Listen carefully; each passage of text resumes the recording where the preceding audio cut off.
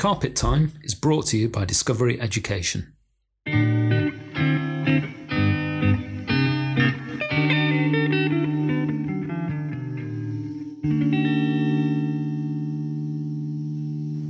Welcome to Carpet Time with me, Phil Birchinall, and Andrew Hammond. Hello. And I was really enjoying our chat when we discussed creativity the last time we sat down together. It's really good. And I went off onto the web and I was looking up different quotes and things because I heard a quote on the way home on Radio 4 actually. Right. Yeah. And they didn't attribute this quote at all. So I looked it up and it turns out it's Rumi. Right. And Rumi was a 13th century Persian poet, now Iran. Right. And I just uncovered this just jewel. Yeah. Absolutely incredible, this person. And I was thinking, why don't I know about Rumi? Me too. So do you want to hear the quote I heard? I'd love to, yeah. So it was about changing the world. And I think it was actually in relation to the US presidential race. And I thought it was fantastic. So the quote is, and I've heard this before actually, was, yesterday I was clever, so I wanted to change the world. Today I am wise, so I am changing myself. Wow. And I thought that was fantastic. Wow. And I'm always very wary. I think you are too, of what I call chocolate box quotes. Yeah. It's very easy to say some of these things and everything. So, you can get a little bit of a thing like that. But actually, I dived into it further. That's a good one. And honestly, there is just some amazing stuff here. Yeah. And it just made me think, why don't I know about Rumi? Well, why don't I know about it? And, I referenced the Rattlebag a few times in conversations we've had. Standard issue. Fantastic. Yeah. And I'm not sure, I'd have to look through it. I'm not sure. Yeah. And so I need to do some research. But I think it doesn't really go there. I don't think there's any Rumi in there. As much as there are jewels in there as well. So amazing book. Yeah. So why don't we know about Rumi? And then I thought, wow, didn't we have an amazing day with Pram Patel? Oh, right. Well, we were talking about this, weren't we? Yeah. Because it was an amazing discussion. So I should explain, shouldn't I? Yeah. So this is another course for the Pathway program that's launching in September. And we contacted Pranav Patel, who's the most astonishing person, really interesting, really insightful, very wise, very experienced former teacher, senior leader in schools. He is now an anti-oppression educator and an activist, and a very interesting, thought-provoking person. So we managed to get Pran to do a course for Pathway called Diversity, Equality and Inclusion. And as with all the different courses, it starts with a round table, where we just share some views, just kind of get under the skin of this, really. And then we had lots of different one-to-ones with Pran and then an interview, and it was most insightful. But that discussion that I think you're referring to really, really was an epiphanic moment for me. Yeah, it wasn't it? Was it for you? Yeah, it was quite something, wasn't it? Because it was... it's quite hard. This is quite a hard discussion to have, I think, because I think we're very exposed. Well, this was and we probably feel vulnerable, but that's the beauty of it. And that's why it was a good discussion, I think, because it left us with nowhere. We were backed into a corner with only reality and facts around us. Well, it was uncomfortable, but it was also frustrating because I didn't know what to say. I didn't know how I could contribute. Do you remember that point? Well, I'll tell you what. Yeah. Let's cut to a clip of what you're talking about. Okay. So let's have a clip there of the roundtable discussion. And we've got Kaz in here as well from EY3 Media, who is a terrific director, filmmaker. And a real thinker. Oh, gosh, yeah. So he's in here as well. So let's have a listen to this. Nice idea.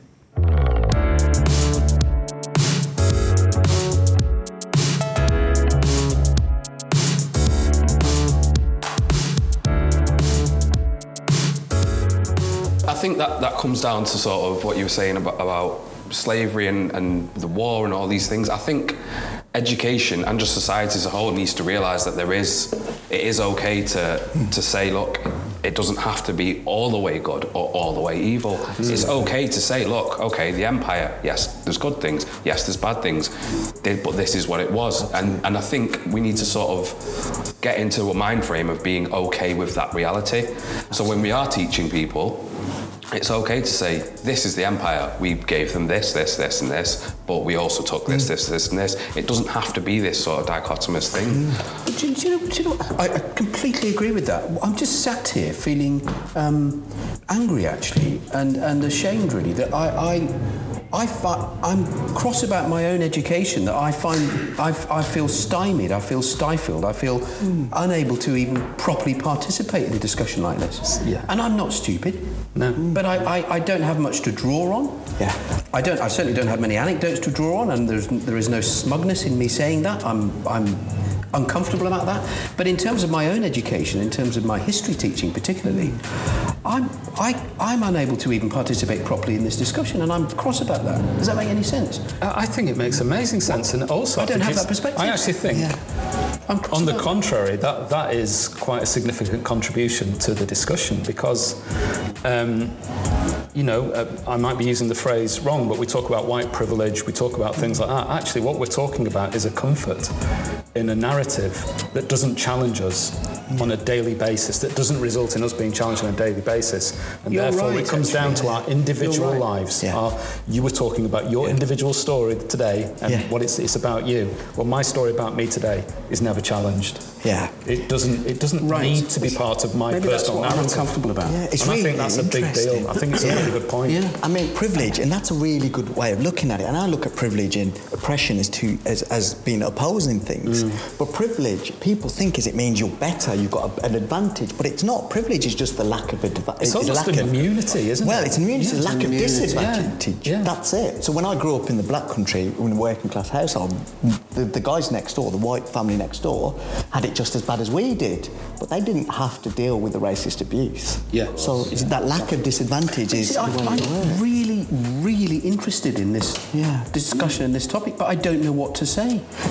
What I will say, which is shocking, isn't it? Yeah, but it's all of us. It's not just people of colour and men and women and the oppressed groups. Because I equally, until I was 18 years in a British school system. I got to university and spent weeks and then years learning what the different perspectives and why our brains are tiered to be that way. And I think it's because every single one of us is taught this is good, this is bad, this is how you're being, this is how you're not being. Equally, I was absolutely livid. I was 35 before I met Rumi. Now, when you talk poetry, you can't take away Shakespeare. But equally, why was I denied the beauty of Rumi's words? Right. Well, there you go. So somebody had said something. Yeah. Why did someone take away the authentic global curriculum? You can't talk about literature and not talk about Dickens. I agree. Yeah. But where's Tagore? Yeah. And when do we ever look at Dickens and say, actually, he was a great social reformer in the book, but he doesn't mention slavery?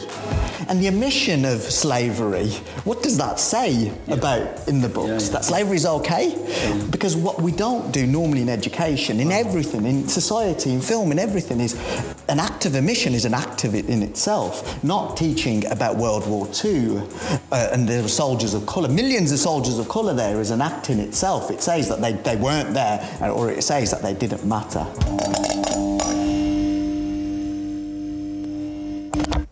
Well, all I can say to that is, listening to it back, I don't know what you think, it's like it just raises all those issues again about where we are and what we teach in schools.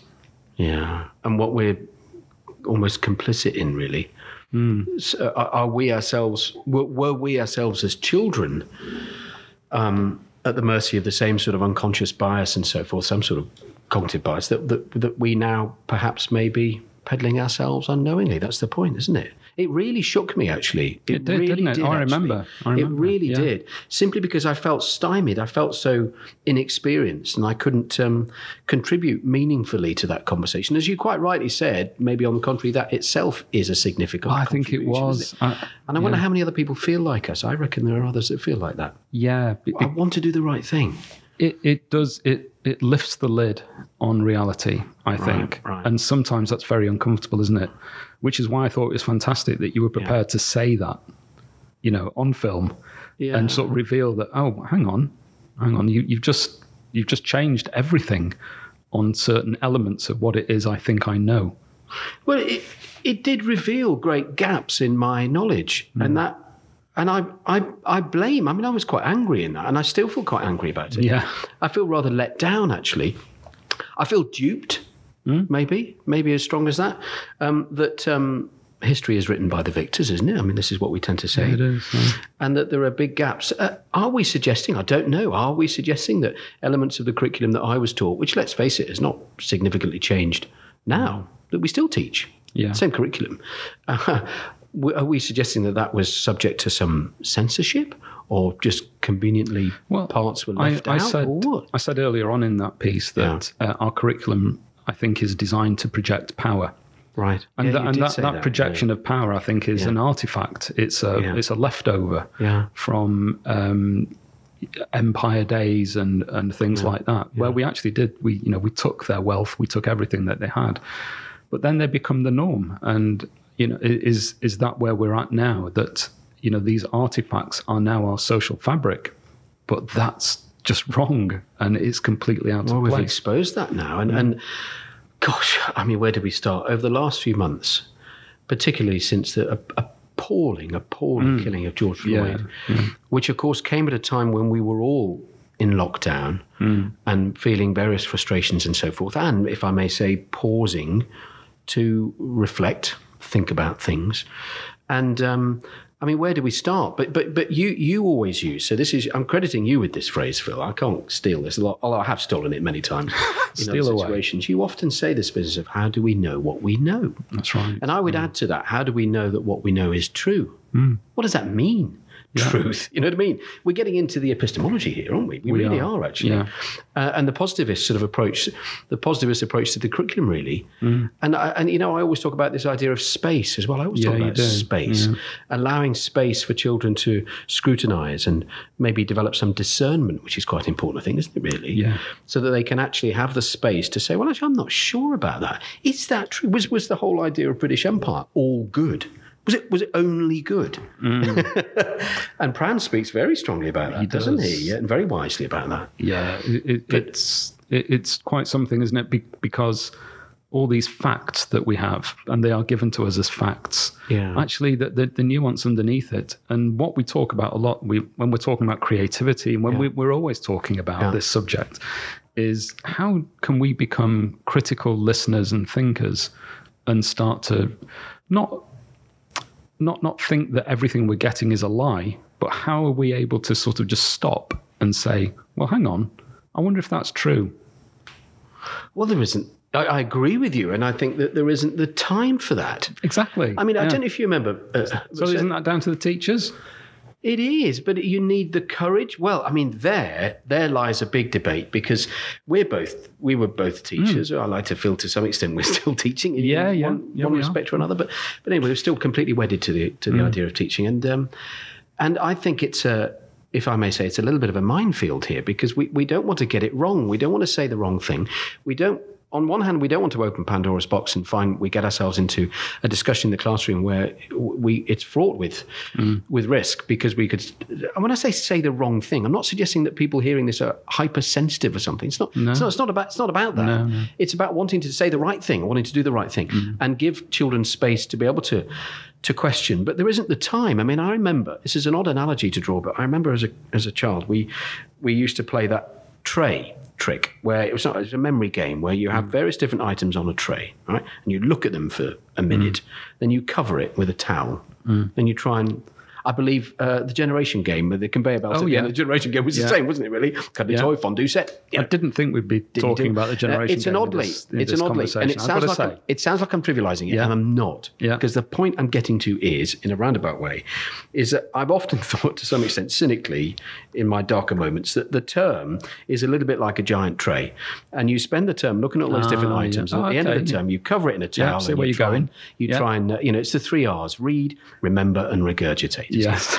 And if those are the 3 R's, there isn't time when there's a lot to be read, isn't there? A lot to be remembered and an awful lot to then regurgitate. There isn't time in that process, that memory game, to stop and say, hang on a minute, I'm not sure about some of those objects there. Can we have a bit of a discussion and debate about those? No, we've got to learn it. And I'm not, and as always, and we say it every single time on these podcasts, the mantra is, we're not having a go at teachers. No. Of course we're not, because we all feel frustration. you see what I mean? Am I just waffling with you? No. There's so much to be remembered, and it's suggested that it's proposition knowledge that's established and is indubitably true, but it isn't. I suppose if we strip it all away, if our curriculum didn't project Victorian power and empire power from the earlier days of the 20th century, then maybe we'd be telling a different story and we would have progressed. And I guess that reveal just would have been, it would have included those things. It would have included reality as well as the other reality, which exists as well. So it's. I always talk about dichotomy. It's such a dangerous thing. People always take dichotomous positions. It's one or the other. No, all of these things are true at the same time. Yeah.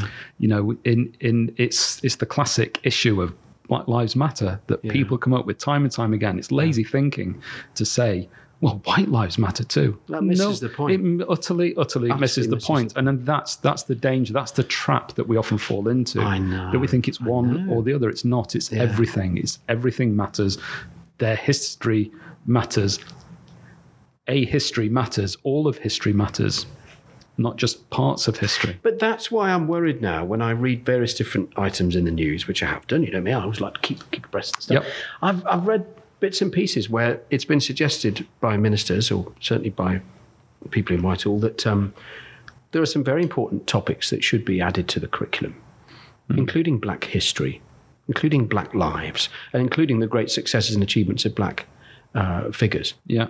That's not a topic to be added to history. That is history. I was going to say, don't add black history as a topic. Yeah. Which is adding to and augmenting the proper history curriculum. Yeah. The main core. Do you see what I'm trying to get at? Oh, there? I do. And I found that objectionable, actually. I was really irritated by that. Yeah. And some Whitehall Mandarin is sitting there going, are you happy now? Are you all happy now that we've got that in there? There you go. We've got a topic. And let's teach a bit of empathy and tolerance as well. Yeah, and tolerance. Tolerance. He says, having written a book on tolerance and empathy. I'm looking at you. I know. I wrote a book on tolerance and empathy many, many years ago, and I was proud of that. But it never occurred to me. So. And by the way, it wasn't about tolerance and empathy of others from different cultures and communities. That wasn't what the book was about at all. No. But the word tolerance has been used in this context. Yeah. Don't you think? And, and it's a difficult word. And it's that's an objectionable word to use in this in context. I know it's never meant to cause offence, but by golly, I find that offensive, don't you, in this context? Yeah, if I was to say, tolerance. not nice to see you, Andrew, I'm going to tolerate you for another day. Can you imagine? Which is, sometimes I do feel like that, obviously. I mean, really. But, generally speaking, it's not a nice way, is it, to think of another person, another culture, that I just tolerate you. But what do we do? I mean, we came up with the national curriculum. Maybe that was a point in history when we could have said, right, let's reset. We could. Should we have such a thing as a national curriculum? I mean, those two words together, conjure up certain sort of thoughts, don't they? Really, a national curriculum about our nation and about our nation's history. Is it right to have a single curriculum? And who on earth chooses that? And again, back to that point, how do we know what we know is true? I think that's what you've just said there. I think is one of the keys. Who chooses it?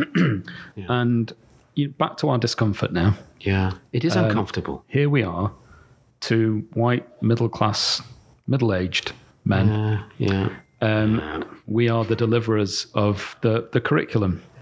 And there is much more diversity in the teaching workforce now than there was certainly 20, 30 years ago. Yeah, thank goodness, yeah. However, the curriculum itself is probably that there are people working to bring diversity into the curriculum in the right way. But these artifacts that we still have are still the product of people like you and I. And that's not to say that you and I are the problem. But when we've never been in a position where we've had the influence or the knowledge because of going back to your conversation. It's like incomplete. And so I've stood in front of a class, you've stood in front of a class, and we've said and we've believed and we've done the right things. We've done it with love, we've done it with care, we've done it with inclusivity in our hearts and in our actions, and that's been right. But our curriculum has projected a very, very incomplete picture to those students, those pupils. Let's take Shakespeare as an example here. Right? Because, like you, I taught drama, English for a long time, and of course, I mean, he doesn't wax lyrical about Shakespeare. Yeah. He's done lots of different plays and all this sort of stuff and lots of readings and everything. I would have absolutely loved to have done a similar thing for Rumi. Yeah, But I didn't know about him. that's right. Yeah, I had no idea about his work until Pran mentioned him that's right.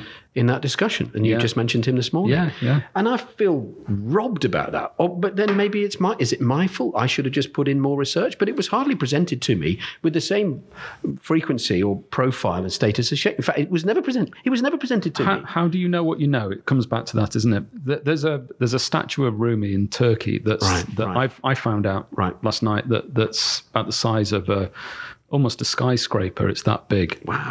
I don't know any statues of Shakespeare like that, and people flock to this. And then looking into the works and everything, why don't I know about it? I don't know about it because it's not part of the narrative of my life in this country and in this culture, because those other things are there as well. And again, beware of dichotomy. This isn't forget Shakespeare. Now there's Rumi. It's not about that at all. But there is a rich scene there. Yeah. And that is the way in, surely. Not saying Rumi is the way in, as beautiful and wonderful as it is. And I would urge everyone to look up now and teach and find out and use it. Yeah, yeah. It's these approaches are a way in to those young people that face the issues that we uncovered with Pran on a daily basis, that don't enter into our lives because of our birth and the fact we are white and we have this privilege. So if the government, I'll rephrase that, rather than sit around waiting for the government or for those who hold the levers of power in terms of curriculum to change it in the way that we'd like, i.e. not to add some bolt-on topics. I mean, I just don't want to get into that again because it made me so frustrated. Rather than do that, what can teachers do now? I mean, literally in September, to just join the effort, the right effort, in my view, to try and broaden our view of history and broaden our view of knowledge, world knowledge. And I'm not just trying to sort of show the flaws in our history, though that is clearly important and hasn't been presented, but I'm talking about the successes and achievements and so forth around various different communities and cultures. How do we actually at least start to sort of create space for children to say, well, actually, I'm going to look into that, or I'm not sure about that. How do we do that? We just hold some interesting discussions. Where do we start? That has to be part of it, but surely the starting point is figuring out our own place in this and figuring out our own position and understanding, really truly understanding phrases like white privilege, which is completely misinterpreted. And it's a lack of challenge. We have a lack of challenge in our life. And I don't mean that as you're not challenged enough in your work. No. We simply can go about our daily lives. In comfort. In comfort. In comfort. You've said this before. You said it on the discussion. Yeah, we can go about our lives in comfort. And we never enters our head. So if it never enters our head, then it's not an experience that we react to and therefore have the answers to. But we have to start to understand that. We have to understand those positions. I think that's a great starting point, because once you've got that, once you understand that and our responsibility and embrace the discomfort around it, we are in a position that's we can't call it difficult. How is it difficult for us? It is not difficult for us at all. But we have to get our heads around this and grapple with it. But the ease with which, no, ease is the wrong word, but the willingness that I think we showed in that film, and this was not contrived, it was not set up. No. As with these podcasts, we had no idea what we were going to talk about. We had no idea where it was going to go. But what I was going to say was the willingness that we have to recognize flaws in what we know and discomfort that we feel and embarrassment that we feel, which then I hope leads to action that we want to do something about it. Is that shared by, I'm sure it is shared by others, but I think there are some who maybe don't share that. Do you see what I'm getting at here? I do. It's a bold thing to say. I'm nearly 50, but it's a bold thing to say that I had an epiphany and suddenly realised some of the stuff I've taught was either wrong or certainly it's incomplete. And I feel at a loss to know what to say and what to do. But unless we admit that, we're just going to continue, aren't we? Do you know what I mean? We are going to continue with it. And that's why I think it's so important that we consciously put ourselves in that position. Right. And maybe that's where the structure around us, the official structure of curriculum, maybe that's the starting point. It'd be interesting. I'd love to hear how our teacher trainers are reacting to this. I'd be really interested to see how, where it starts. And then just thinking, is that where it starts? Where's the diversity in the teacher training workforce? I know that that's improving, but how is that being projected then through these new teachers coming into the classroom? That maybe language. Here we go.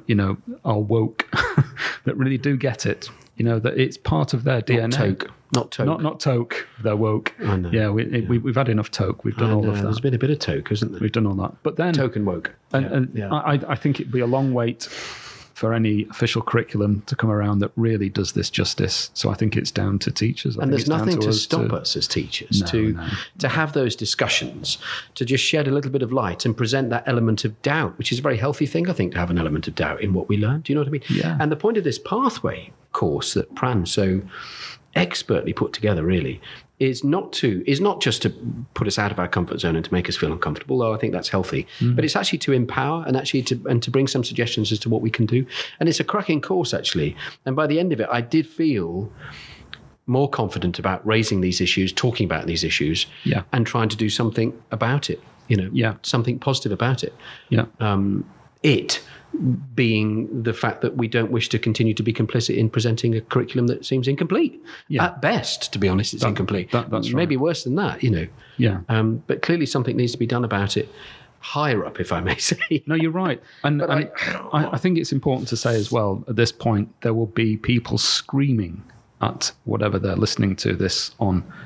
I know all about that. I do this. This is part of me. Well, that's great. And we know that that's the case. Brilliant. We know that Maybe there's a just shift. Us, a couple of idiots. Well, yeah. Well, what I'm saying is we're standing here and we're representing a group of people. We're representing part of our profession that is able to say, I'm still a learner.